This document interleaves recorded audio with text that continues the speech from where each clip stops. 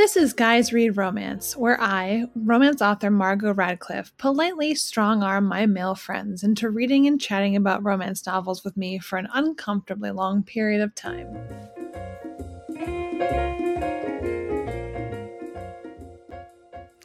Today I'm being joined by one of my oldest and best friends, Preston DeFrancis. One of the hardest working and most talented people I know. He's a television writer, an independent film director whose projects include Manhunt on Netflix and The First on Hulu, as well as a horror film, Ruin Me, which you can catch on the Shudder streaming service.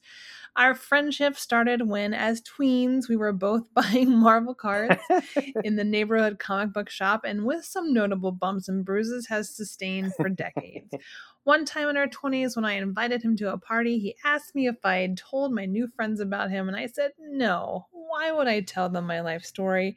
And he was annoyed because I was always in his summary. So yes, Preston, always a log line, never a footnote in my life. Thank you so much for coming, and I'm super excited to talk about romance with you. Thanks for having me, Margot. Of course, happy to have you. So we both come a long way writing-wise, obviously, but go ahead and tell me, let's start with, what do you normally read? Yeah, I spend a lot of time reading screenplays and reading books about screenplays, but I do read fiction, probably not as much as you do, but the last book I read was Green Lights by Matthew McConaughey, his memoir. Mm-hmm. Yep. All right. All right. So you're not recommending that one? No, I would say if you are a fan of Matthew McConaughey, it is a good read. It's a fast read and has some insights into his career and why he's made the choices that he's made. I liked it.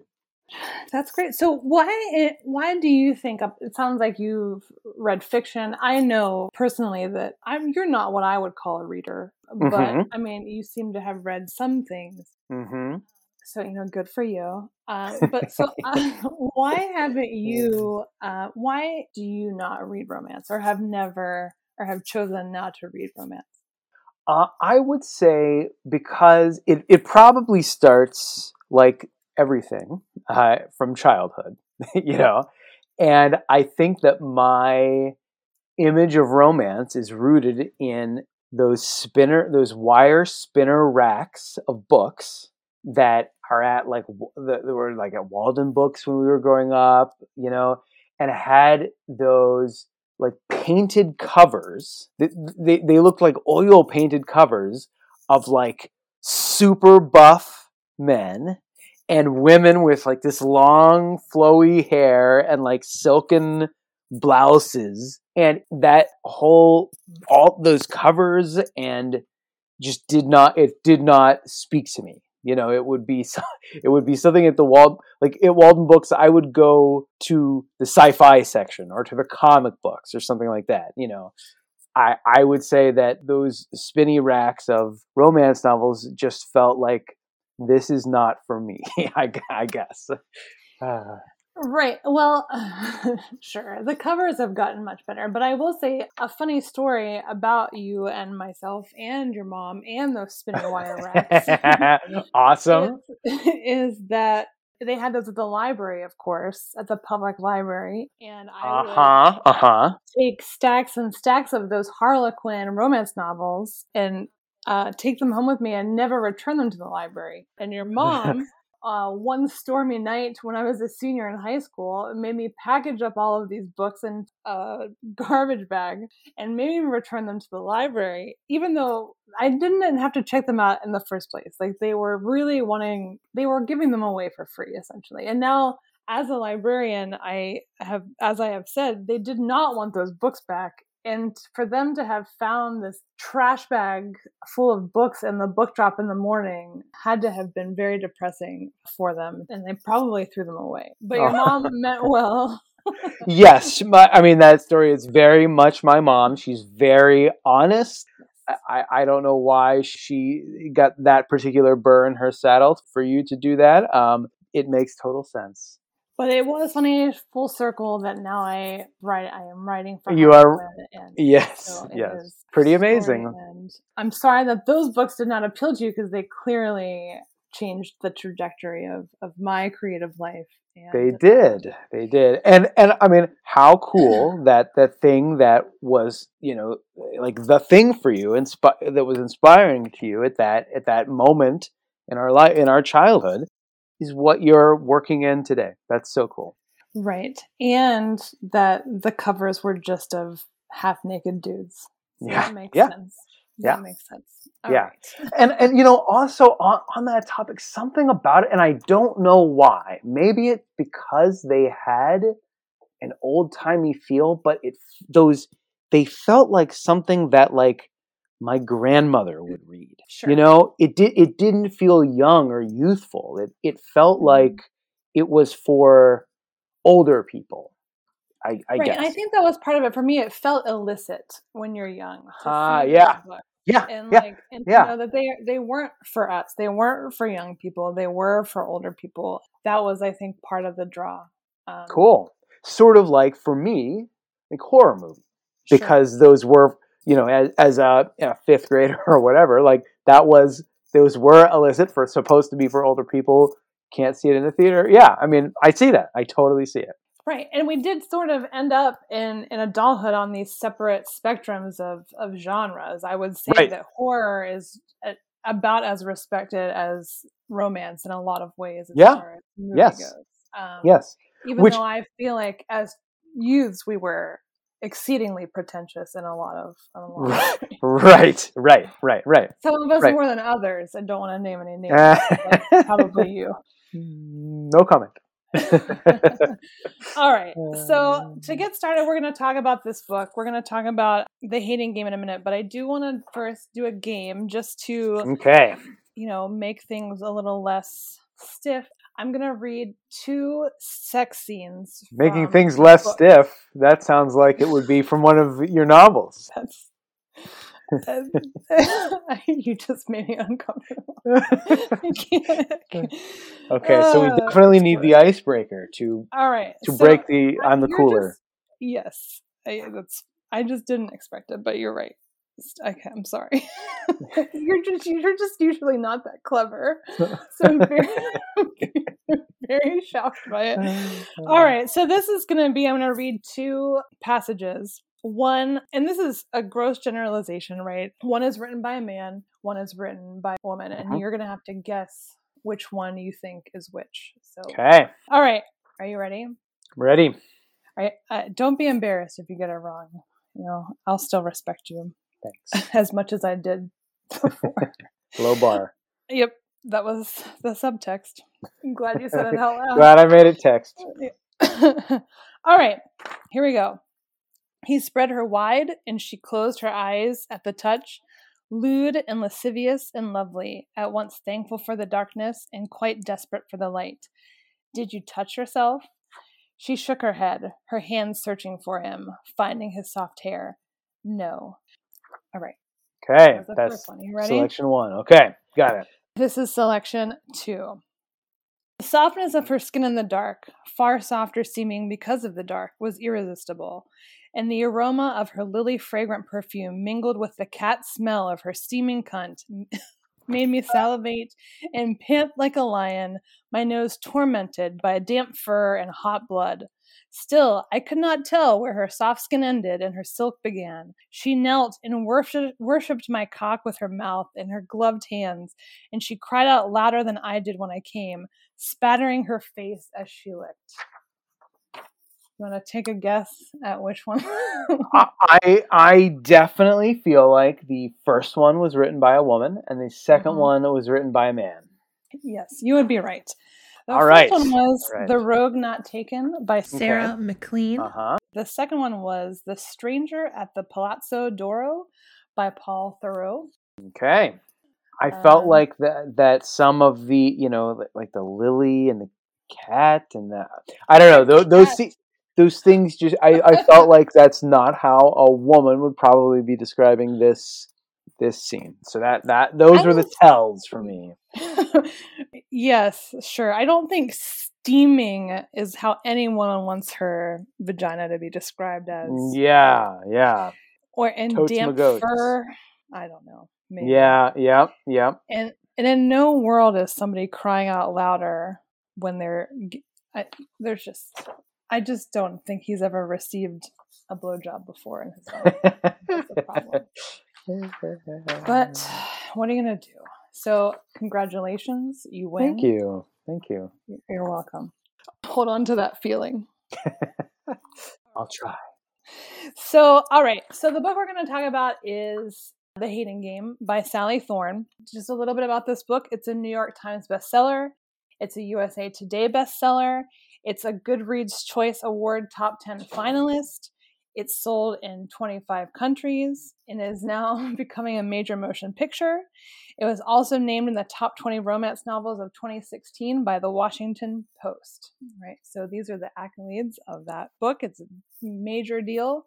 It has, I think, informally kind of restarted what is more or less become another chick lit movement. You know, I don't know if you remember like the early aughts with like Bridget Jones' Diary and stuff like that. Their chick lit was a huge thing. And I think this has kind of brought that genre kind of back into existence. Of course, now they're calling it romantic comedy for whatever reason instead of chick lit. But anyway, I'm going to do a quick summary of the book.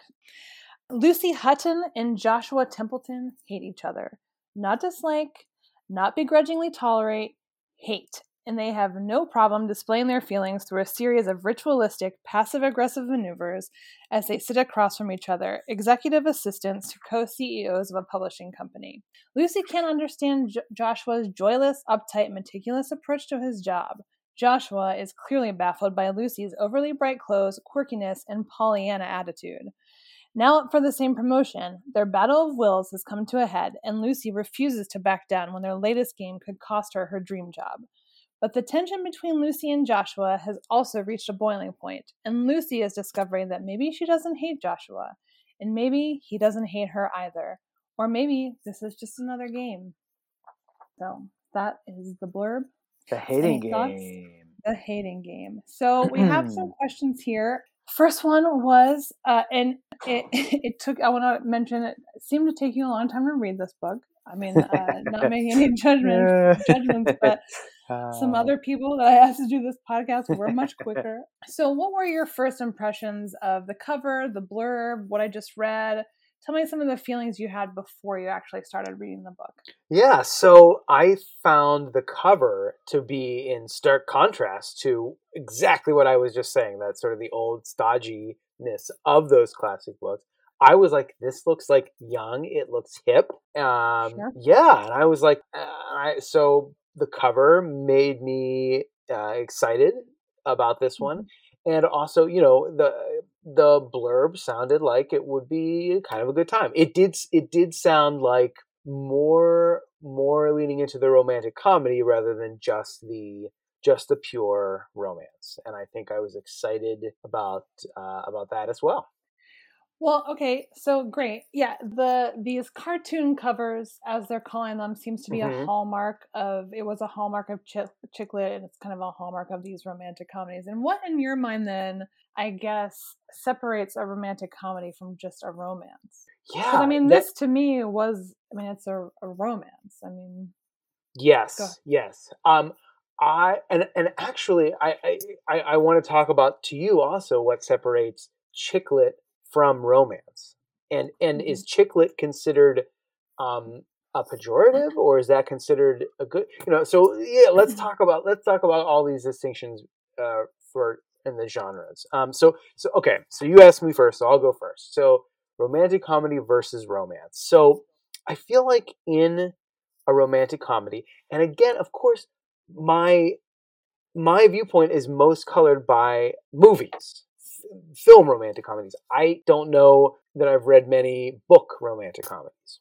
So I feel like in a film romantic comedy, it is typically more driven by big comedic set pieces. So that we're putting our characters into really heightened situations that really make you laugh and either want to root for them to be together or root for them to be apart, or maybe root for them to be apart and then root for them to be together. But it's more driven by these comedic set pieces. And this book, I felt was not driven. There's not a lot of comedic set pieces in here. I would say there might be a half a comedic set piece. Like the paintball set piece is like maybe a half a comedy set piece. And so in that way, it did not feel like I was watching, When Harry Met Sally, or what's a more modern one that I like. I don't know. Forgetting Sarah Marshall is one that I love. That's barely that's just a comedy. Come on. That's just like that's just a comedy. Yeah, I guess. Oh, Although what is the driving of that, the driving tension of that is he's trying to get over a woman that he loved, and maybe by meeting a new woman I guess, but I think that the difference there is that like maybe this is my bias, because that's like about a dude. That's from a dude's point of view. The girl features in it very little, at some point. So it doesn't seem like to me. It is definitely the male. The protagonist is definitely male, and it is told through his point of view for sure. But that doesn't mean it can't be a romantic comedy. Right. I know, you're absolutely right. I guess, Lord knows we haven't had enough movies and books about men being sad about women. It's just remarkable. Can always use one more. Yeah, sure. All right. So, okay, that's fine. I guess while you were talking, I was trying to think of what a set piece would even look like inside of a book, and how that would function as a tool. And I think that a lot of, and like how that would make it funny. You know what I mean? It seems like a visual thing. Yeah, it's true. Yep. But but I guess what you're saying is that you did not think that the book was a comedy. I would say that is one of like the subgenres of it. It is not. I wouldn't put that on the cover. Right. So to you, it felt like you were just reading a romance. It did feel more, again, with my limited experience with the genre, it did feel more like it was driven only by that genre rather than comedy or character study or something like that. It did feel mostly driven by the romance. So you didn't find any of their dialogue between each other comical in any way? Like the scene, like the whole first act is of them, like she's spying on his calendar, or they're like playing the staring game, or they're like, you didn't think any of that was? Yeah, no, it is. It's light. It's light. I found it light. Right. Light and frothy and entertaining, but there weren't like hard jokes. There weren't like punchlines or wordplay or anything like that. I think there is some wordplay. I think she does a good job with the dialogue of their. I think that when they talk to each other, their kind of one-upsmanship is. Oh, that's true. It's funny. Yeah, that's true.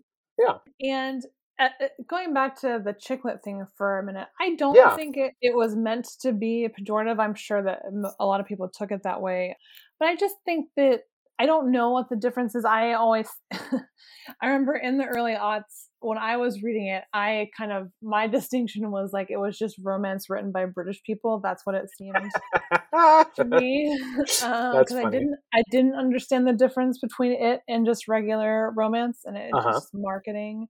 And I kind of honestly feel the same way about these romantic comedies. Go ahead. Do you feel like in the industry or in the world of publishing that there is a distinction, sort of a level distinction, like this is romance, a slightly elevated version of this is chick lit? Is there like a prestige differential? I don't know. I just think that, I guess you can look at it as prestige. I think it's just a matter of now that indie publishing is so pervasive, and a large majority of romance readers are like read indie romance, And so I think this is kind of publishing's way of, like, with these cartoon covers, of like trying to create a niche romance market for traditional publishing. So but I don't know what the parameters exactly are. I think it has to do with point of view. I think it has to do with like subject matter. I think it has to do with diversity and inclusion. Like all of these things kind of go into it, and but I don't think anybody has a real handle on it. Yeah. But I think that's the main thing. They're just trying to make a line between all the indie stuff and Interesting. print. So like if somebody said to me, okay, name a chick lit book, I would probably say Eat, Pray, Love. That would be like the first thing that came to mind. Really? Yeah. Is that what does that? I don't know, but isn't it sad? I mean, like I've never read it. I haven't read it either. This is just what's in my mind. Is that would be a chick lit novel? I would think that's women's fiction. See, like, so that there's a difference between chick lit and women's fiction. I mean, women's fiction doesn't have boning. You know what I mean? And so anything that does not have sex in it is going to be women's fiction, probably. But Eat, Pray, Love, in the love part, is there not sex? I don't know. We're talking about a book we've never read. I have no idea. Yeah, but it seems doubtful. It seems doubtful that there would be like. It seems. I don't think so. Okay. I mean, maybe I'll double check it. But so one of the requirements for chick lit is. Well, chick lit is not a thing anymore. Let me. Just see. Okay. Really, it's now romantic comedy. Chick lit was the early aughts marketing. Got it.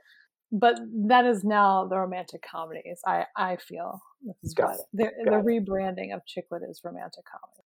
And again, this is my point of view. It feels like if someone were to say, "Is 50 Shades of Grey chick lit?" I would say no. Yes, because lit is short for literature, and I feel like that perhaps does not reach the bar of literature. No. Listen, there's shame. I'm not going to talk about. I mean, like she's rich. She's so rich. She's so rich, which seems cares? Insane. It Who seems insane, cares? Right? Yeah. It does seem insane, but it seems, everybody's been trying to like legitimize sex in writing, and maybe she did it, maybe she didn't, but she got paid and whatever. I can't be mad about it, I guess. But anyway, so I would not consider 50 Shades of Grey. I wouldn't even consider that erotica at this point. And I think that distinction is, I think what 50 Shades did is push just regular romance. So when you read just contemporary romance now, it is a little racier than it used to be. And that's the product of what 50 Shades did. So there's like less of a need now for an erotica distinction in between erotica and romance, because they are kind of, the heat levels are becoming. So previously erotica would have been like more hardcore than a romance novel. Yeah, for sure. Could you walk into a public library and get erotica, or only romance? I don't know. I mean, probably just romance.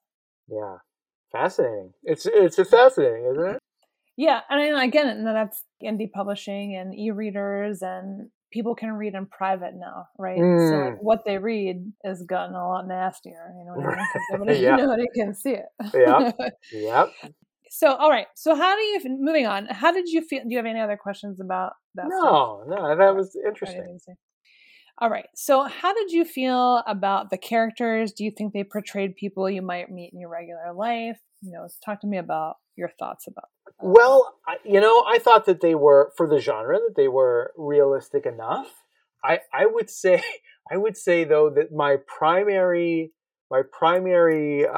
feeling was one of inadequacy. About myself. The characters were inadequate? No, about me. Oh, the book made you feel that way? Yes, the book made me feel very inadequate. Just the book. In the context of my life, Yes, the book made me feel inadequate. Let me. I'm going to read a short passage here that sort of Okay. typifies what I'm talking about. Okay. I and, can't wait. and this is Lucy contrasting Josh.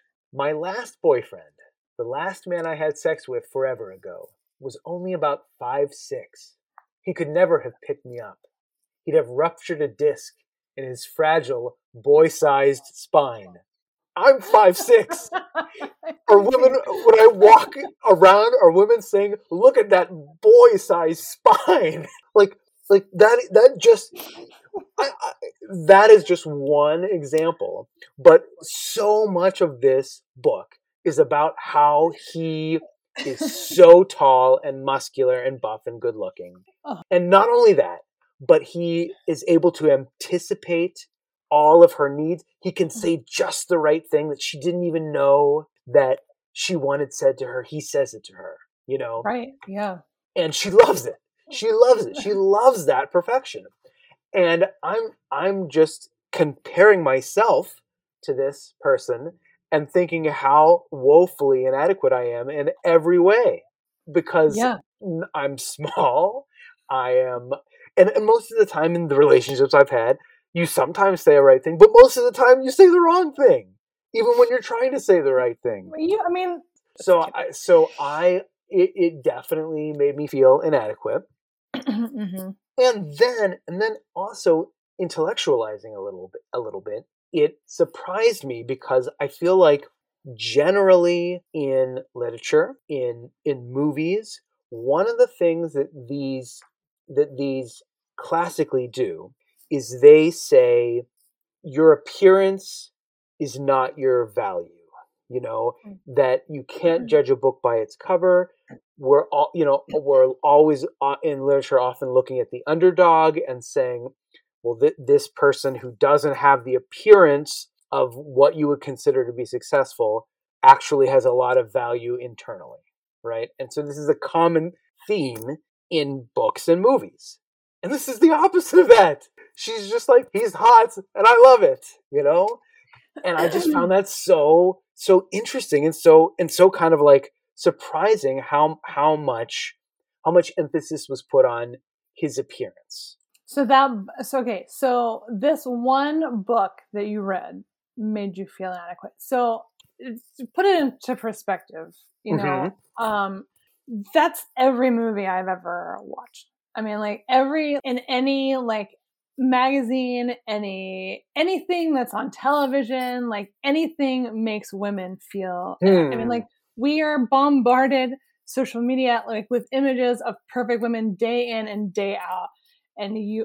So I'm sorry you had a problem with this one book, Preston. I apologize, but I think that but the other thing that you said was he anticipated her needs. And yes. So I think regardless of the emphasis that was put on his appearance, even though it is a book, like I'm sure that you were hyper focused on it. I'm sure that she doesn't talk about it all the time. I mean, like I remember specifically he was described as like a Clark Kent type of person. I do understand that he was tall, but she also was very short. So anybody would be tall really in comparison to her. Mm-hmm. So we don't know exactly how tall he was really, just that he was tall to her, which is different than just being a giant person generally. Although he's definitely taller than 5'6", because she specifically says that a 5'6" is a boy-sized spine. Very specifically, ruptured a disc in his fragile boy-sized spine. Yeah, I mean, look, that was height shaming. I'll give you that. Yeah, but that's a low blow. Literally. Yeah. But anyway, yes. But I think that in spite of those, she obviously likes him because of other things. It has very little to do with his appearance. Whereas in like something like a movie, most of the time we're left thinking that because a woman has no lines or no real part or no character development, we are usually left thinking that all her worth is her appearance. Well, that is not true in this book. That is, if that is the dominant theme of movies, that I hope that the work that I do tries to move against that, because that is not how it should be. I don't want it. I don't Definitely want is. things to be like It that. definitely is. Yeah, yeah, yeah, So anyway, well, sorry about that. yeah. But again, but like you said, Uh, the most important part is that he anticipates her needs. He's hyper focused on her, right? And right. that's one of Yep. the things in romance that women, books written from a female's point of view, and you'll find that across a lot of romance novels. Like the number one thing is just that here is a person who is present, who is paying attention to me, who is interested in what I need. Because Mm. that's what women do. Like, of course, these are generalizations, Mm-hmm. but like Mm-hmm. a lot of times women focus on other people's needs, whereas we oftentimes receive that very little in return. So I think that you've touched on something that's very pervasive in romance. All right. So the next question, do you have anything else you want to say? Anything else you felt bad about? Yeah, maybe we'll come back to it. But that's good for now. Okay. So the plot centers around Lucy and Josh's working and personal relationship. Did you find the arc of their love story realistic? Not realistic for the world, certainly, but realistic for a piece of frothy fiction. Yeah, realistic enough. Yeah. And that word frothy that you just used there. Yes, yes, yes. So walk me through your choice of that word. Um, I think by design that this book is not. It's not meant to be particularly deep. We're not drilling down. We're in a deep way into these people's psychologies. So it's more light. So you don't think the single most important relationship of somebody's entire life is deep Um, in the story of how they got there? You don't um, think that that's I would say and that it could be deep or it might not be deep. It's all execution dependent, and mhm. I just felt like the execution here was not exploring it in a super deep way. It was by design, because it's Okay. supposed to be fast and fun, and a light read. Like you would like. Would you agree that this is supposed to be a light read? This is not supposed to be. Yeah, I think it's supposed to be like lighthearted, but I Hmm. don't know that that translates to a word like frothy, which has some like undertones of less important. And what I'm trying to say is that this is about two people in their relationship that becomes really. I mean, you're married, and Hmm. your wedding and your relationship. That's the most. I would think that that's the most important thing in your life, right? So, Hmm. like, how is the discussion of that? How is the story of how that came to be?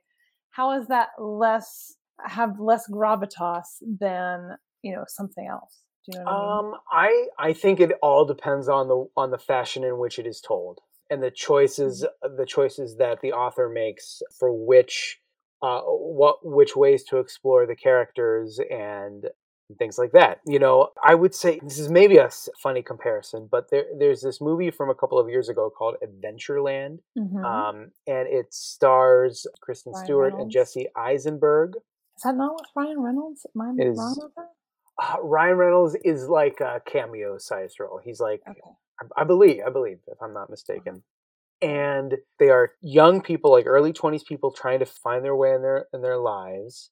And it is on the surface a comedy. I wouldn't call it a romantic comedy, but it's on the surface a comedy. But I feel like it kind of digs deeper at who those people really are. And it is also kind of frothy, but also has a surprising depth to it. And I guess I'm just trying to say that I absolutely think that a story of two people coming together and finding each other could most certainly have a ton of depth. I just don't know that this particular story for me, had that depth. Okay, sure, that's fine. But circling back to the question, Hmm. did you find the arc of their, or why not? Why did you not find the arc of their love story realistic? Um, I, I mean, it was real. It was realistic for a heightened fictional world. Realistic in the real world. Like the detail that he painted his room, the color of her eyes. Hmm. That I felt like is a detail that did not ring true for the world. For the world at large. For a fictional world, sure. But for the Real, I mean, world at large, really, just a paint job? You think that that's out of the realm of something a guy would do? I do. Just paint his I bedroom? paint his bedroom the color of That's the why of that's this. why this whole book is unbelievable to you, because you can't even Mm, imagine doing some, like, calling somebody to paint your room a certain color. I don't know. It seems like a small thing to me. I don't know. It seems it's just such an odd thing, I think, for someone in the real world to do. And Sure. Well, also, I do think it's a little creepy. I mean, full disclosure. yeah, I think it's a little creepy. And here's the thing: if the guy weren't super hot, it would be super creepy. Now imagine if if a 5'6" guy, yeah, okay, everything is the same, but the guy who painted his room the color of her eyes was 5'6". That guy is a creeper. She's gonna call the cops. Exactly, exactly. He's in handcuffs tonight. You're just never. We're gonna be talking about this 5'6" thing the whole time. God. Well, But I mean, okay, fine. But I do think that, again, that's a thing that romance. These gestures, these grand gestures, are a hallmark of romance novels, certainly. And I think that in the realm of grand gestures, a paint job to a room, it's not that. I mean, it's not that big of a deal. Anything else? oh no, I think that covers it. All right. Did you find the writing style compelling? I thought Sally Thorne she's a good writer. I was certainly into just the way that she wove the tale. I was certainly into it. I think my block was not in any way the writing style. It was just honestly the subject. And I think just you pointed out that it took me a while to finish, and I think Forever. I think it just did not find myself wanting to turn desperate to turn the pages. In the If he absolute was 5'6", would you have read it faster? um, well, possibly because possibly if I was rooting for the underdog, but he was not an underdog. He was beautiful and from a wealthy family and very intelligent and but I think more it's just like the engine of the plot was not something that inspired me to want to, I'm sitting in bed and I'm kind of tired. Do I turn out the light or do I pick up the book? And in the novels that I consider my favorite ones, the answer is pick up the book. I want to keep turning those pages. I'm desperate for that to get on the ride of that plot engine. And for just the engine of the plot did not inspire that in me. So you just didn't care how they fell in love, because I mean that's the plot of every romance. The story of how they fell. What I don't want to say didn't care. I think that's maybe a little bit too strong. I did care. I wanted to know, but I wasn't desperate to know. I wasn't desperate to know. And backing up to your 5'6" thing, really quickly, there is, and I think that that's another distinction between like indie publishing and traditional like print publishing. In indie publishing, there are people now that are writing non-traditionally handsome heroes, male characters. So there's pretty popular indie series about like heavy set men, about older men, about short men. So this is a thing that is coming into the genre now, which I think is positive, and I think that everybody deserves to fall in love, right? So, and be represented. So maybe we should read one of those books next for you, Preston. Maybe so. Find it more compelling. Okay, so what made you then want to keep reading or stop reading? I think just that I did want to see how we would move from their terrible competitiveness to, because we all knew they were going to get together in the end, and I definitely did want to see how that bridge was crossed. But at the same time, it just the engine was not a ride that I was just like, oh, I got to get on that ride right now. Yeah, yeah. All right, so this book uses the very popular trope of enemies to lovers. It's huge. Okay. No, I would say, I couldn't tell you a percentage, but just a ton of books are enemies to lovers. How did you find it? And did you think it was used effectively in this book? Yeah, I mean, it is sort of the thing, right? Because I mean, it's the title is The Hating Game. And so I do think that one of the most compelling things about it is that they do start off it feels like in such opposite places. And so you do want to know how on earth are they going to turn it around 180 degrees. So I think that does create an interesting question for sure. Right. And so they really do seem to hate each other at the beginning of the novel. I mean, like, super. Did you believe that it was possible for them to truly fall in love after the kind of abuse they took and gave from each other? Or do you think that the author, I mean, and to a certain extent, Lucy, but do you think that the author redeemed Josh enough for him to be likable at the end? Or not likable, but just like not a dick? Yeah, I think so. I think so because so fairly early, first several pages is her describing how much she hates him and all the reasons she hates him, and then there's I wish I had taken a note on it. There's one sentence where she twists, she expresses a feeling of wanting him,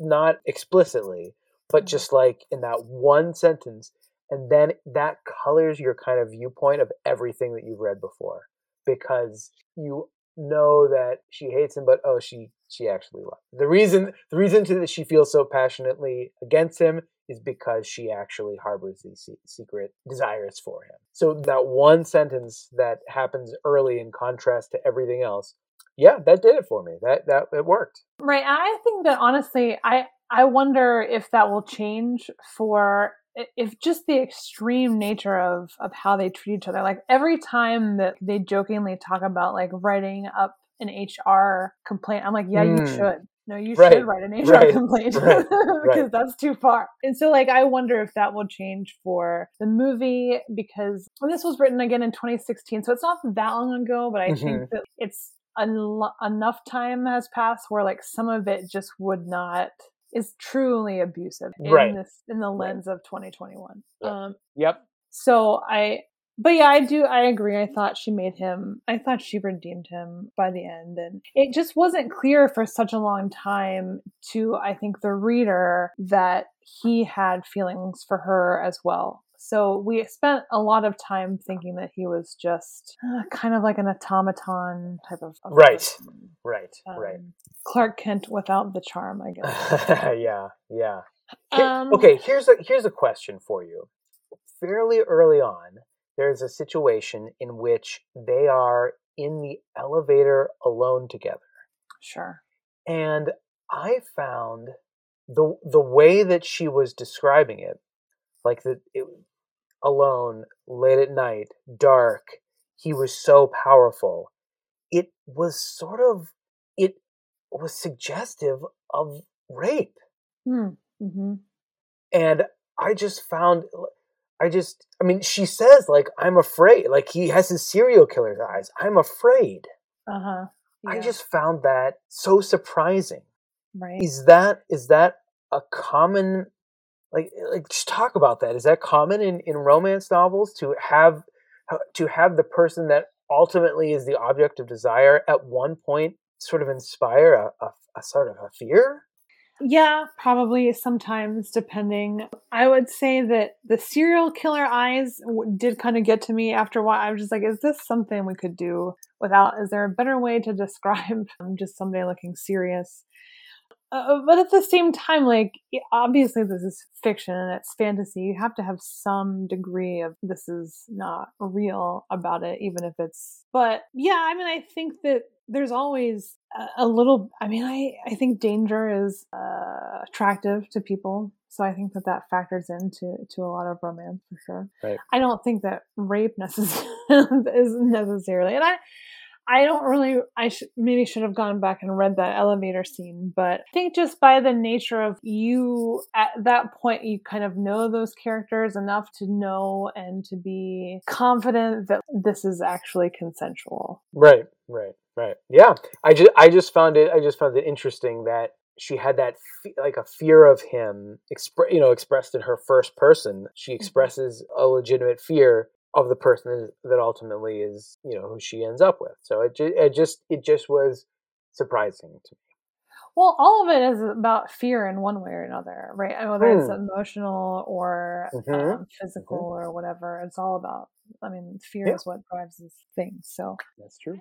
I mean, that's a good point to bring up, and it's one of the things that I think about a lot as I've been a romance reader since I was 13 or whatever, and so to have seen the trajectory of how women are treated in these books, it has come a long way. So to get to the point now where, maybe in a romance book in the 80s, like he would have just raped her in the elevator and that would have been okay. Do you know what I mean? Like, jeez. Where in fact, like it now, obviously he wouldn't, like guys would not. Anyway, it's actually, whatever you think of it, like that's a modern scene in which she's still in charge. Like at any point in time, you have to believe, and I believed as a reader, she could say, no, I don't want this, and he would stop. He would respect that. Yeah. That's the difference. Yeah. All right. So there's a lot of symbolism in this book. In the beginning, the office mirrors that reflect, there's strawberries, which are kind of like home, and of course Josh calls her strawberry shortcake.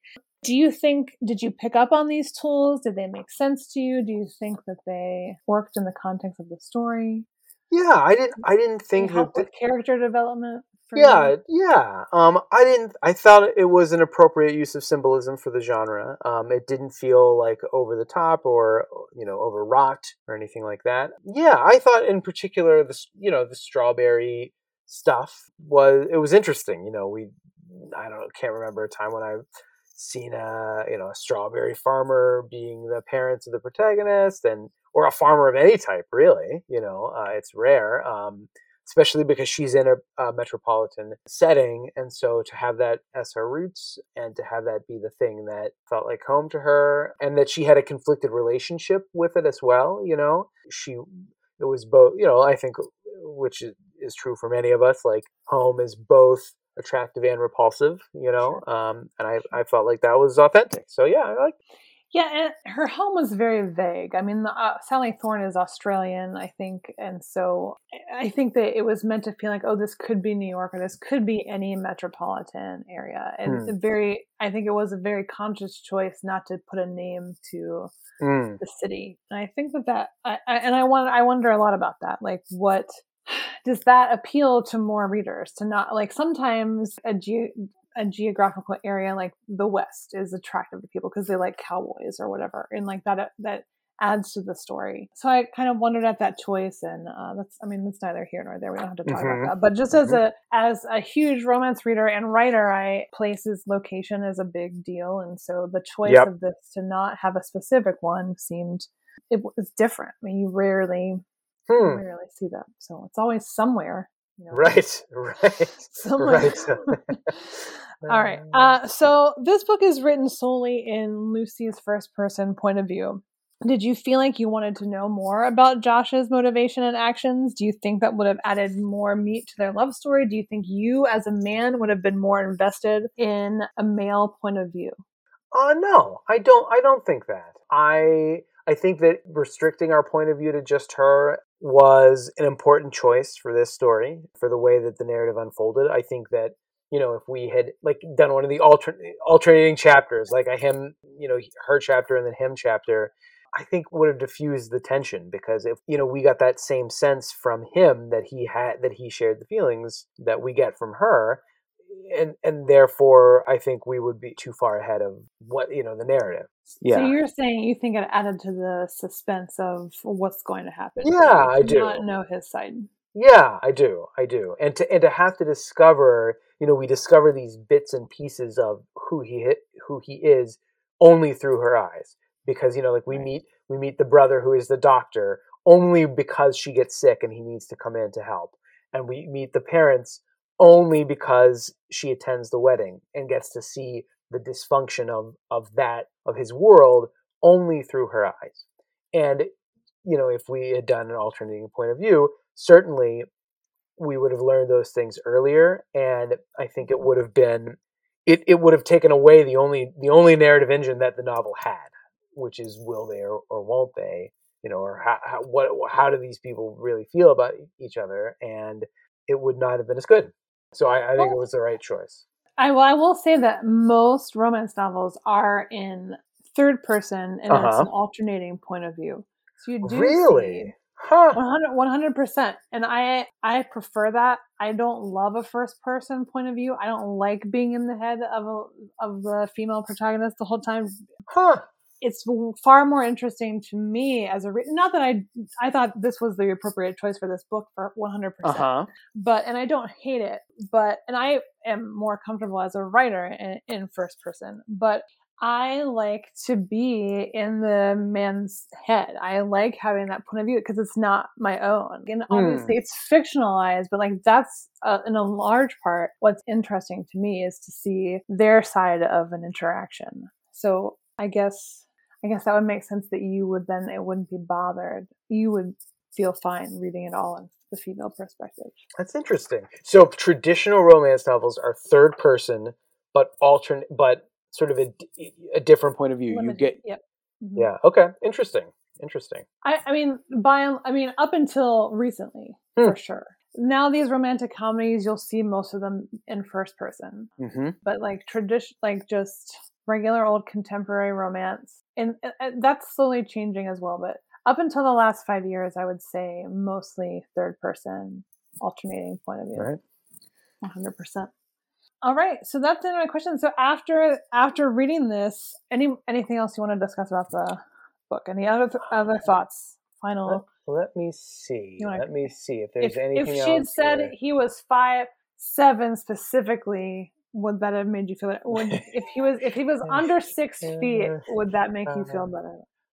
Maybe slightly, but the numbers don't really matter. It was just, he's an outstanding physical specimen, and I am not, and so yeah, life is hard. You know what I mean? Yeah. But again, it was from her perspective, so you don't actually know that he is empirically attractive. All you know is that he is attractive to her, which is a different thing. That's true. A different thing. That's true. Yeah. It was. I don't think I have anything else. I think I enjoyed it, but it's not going to be one that I go back to again and again. Okay. So, but after reading it, will you do you think that you'll read or watch more romance on your own? I would say if it is defined as this is pure romance, probably not. Probably, I just think that I'm attracted to things that have a really thrilling, dramatic engine at their core, whether that's like a horror movie that has a horror engine, or a thriller, a whodunit murder mystery, like a sci-fi engine, like those. So just the intricacy of human relationships is not thrilling or interesting to you. Well, see, this is the rub, because I love that, and the engine that I described, like a thrilling, dramatic engine. But then I love to explore the intricacies of the human relationships through the lens of that thrilling engine. And so, a movie that I know that we've talked about before that I love. Say Willow again. I think you mean Witness. Witness, whatever. Yes, Witness is a perfect example of what I'm talking about. But because it's not about them, though. That's the difference. It's not about them. It's about this thing that's scary and whatever. It's not about them. Here's what I think. I think that you could say Witness is about a cop who must hide a young boy witness in Amish country, and that is a surface level, absolutely accurate description of the movie.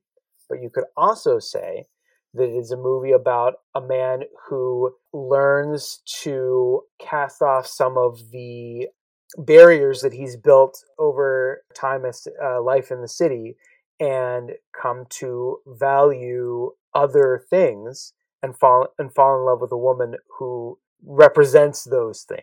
And it only works when it's about both things, which is why I think it's remarkable. I don't know. This whole description has made me fall asleep. I mean, like, what you just said to me was she represents a thing that he likes. So it's not, like I said, it's not about them, like, at all. It's not about this two people and how they fall in love and how they connect to each other. I think it and is, how they're interested in each other. That's not what it's, I don't know. I've never seen it, so I don't know. I'm just saying. You should watch it. I think you'd really like it. I really doubt that I will watch it. I couldn't even get through binging The Hunted, and there was no words in this. Maybe you need the words. There's lots of words in Witness. Catfish fell asleep within the first 5 minutes, too. So. It wasn't even entertaining to dogs. No. Yeah, so I think for me, I just like that engine, but then explore the characters through the lens of that thrilling engine is the best marriage possible. Well, and that's where I don't like the lens of something else. I like seeing people in their natural environment and doing what they do every day, and it's ordinary, and within that they find something extraordinary within just another person in everyday life. That's what's interesting to me, I guess, and that's, I think, the crux of this. They're just two people who were coworkers, and right. I will also say that I feel like that for me it extends. I don't like almost any pure genre. For instance, I don't like pure action films. If you're like, this is a pure action film, I don't like that, because there's rarely an exploration of character. If it's a pure action film, all it has is that adrenalized core of, we're looking for a thing, bad guys are trying to keep us from getting the thing, and we're shooting each other, and there's some twists and turns, and then at the end we either get the thing or not. That's like a pure action movie, and it's not tempered with the character work. On the other hand, what you might say is like an action comedy, something like Lethal Weapon. Love it. I love it because that there is an exploration of character going on. In the middle of this crucible of conflict is this exploration of the characters. And it's just what I love. Just what I love. I can't speak to that. I have not seen any of the Lethal Weapon movies, obviously. Oh man, you got a whole weekend. You got Lethal Weapon 1, you got Lethal Weapon 2, Lethal Weapon 3, and Lethal Weapon 4, and Witness. I'd rather put my head in a plastic bag. You got a whole weekend for just, it's going to be awesome. That's great. I don't know if you want to watch Mel Gibson. Is that who is in that? That Mel Gibson is in Lethal Weapon. It's true. Okay. It's true. He's a problematic celebrity. Okay, so you're not going to read more romance, but next time we have for you a romantic suspense. So we'll see if that works better. Yeah, I'm excited about that. I'm excited about the mixing of the genres. All right. Okay, so we'll wrap up the hating game. Thank you for reading it. We have one more game. Close this out. Sweet. And it is called Frothy Romance, or a classic novel. And so I'm going to read you again 2 passages, and you can tell me which one you think is which. Will do, although I just want to point out that you called me out on using the word frothy. Now you're using it yourself. I was mocking you. I see. Oh my God. Because that is the point of this game. Can you tell? Is it just a frothy romance, or is it classic? You probably won't be able to tell, because it's not frothy. Romance is legitimate writing. And that's the point I'm trying to make here. Must we explain all the subtext in this podcast? All right, here we go. First one. He slowed his horse to a trot as they rounded the final corner of the drive. The trees slipped from his peripheral vision, and suddenly there was his home. Stately and solid, all 2.5 centuries of it, rising from the earth like a limestone goddess. Nicholas had always marveled at how such a large and ornate building could be so well hidden, until the final moment of approach. He supposed there was something poetic about it, that he could continually be surprised by something that had always been a part of him. His mother's roses were in full bloom, red and pink and riotous, just the way they all liked them. And as Nicholas drew close, he felt their scent in the damp air, drifting lightly over his clothes and under his nose. He had never been particularly fond of the smell of roses. He preferred his flowers less fussy. But when everything came together in moments like this, the rose and the mist, the damp of the earth, it was home. Right? That was the first one. Selection 1, got it. Here is the second. She says nothing at all, but simply stares upwards into the dark sky and watches, with sad eyes, the slow dance of the infinite stars. Every lover is, in his heart, a madman, and in his head, a minstrel. I think I love you. My heart, it feels like my chest can barely contain it. Like it's trying to escape because it doesn't belong to me anymore. It belongs to you. And if you wanted it, I'd wish for nothing in exchange. No gifts, no goods, no demonstrations of devotion. Nothing but knowing you loved me too. Just your heart in exchange for mine. Okay, I have a definite point of view. You do? I do. I believe the first one was a romance. And the second was a classic novel. Okay, and what is your reasoning, sir? I just found some of the word choice in the first one to be a little less sophisticated than the word choice in the second one. Okay. And a little bit more. The second one just felt more elevated, for lack of any other word. Mm-hmm. All right. All right. The first one was First Come Scandal by Julia Quinn, author of Bridgerton. Okay. So I was right. You were right. Yes! 2 for 2. And the second one was Stardust by Neil Gaiman, of course. Ah, very good. Very good. Also, just to say, a romance. Yeah, for sure. I want to make it clear, I am in no way refuting your assertion that romance is a valid form of literature. I am in no way disputing that. I think all I'm saying is that the genre for me personally, the genre does not dictate if it's a valid, work of literature or not. It's all about the execution. Sure, I believe that you've said that out loud and that you truly believe it, and not just saying it for this podcast. But I will say, like, this passage by Neil Gaiman, I mean, it's sappy. I mean, like, I would call this flowery, in fact. There are moments of floweriness to it, for sure. I mean, I wasn't like 1,000% confident, but I had an instinct. All right. Well, congratulations. Thank you. You won both games, Preston. Awesome. Exciting. I'm sure that I would give you a prize, but guess what? It's just my friendship. So. The greatest prize of all. The only ship that never sinks. Friendship. Right. Well, so often it does sink. Sometimes but just one more thing. How often upon reading this novel, when you read Joshua Templeton, did you think, Joshua, like Friends? Oh, no. I didn't think about that at all. I thought about it all the time. Joshua. That classic Jennifer Aniston. That didn't make you like him more? I feel like that would endear him to you. No. Yeah, but the height just was too much. The height and the good looking was just too much. Did Joshua and Friends also make you feel inadequate? No, I guess not.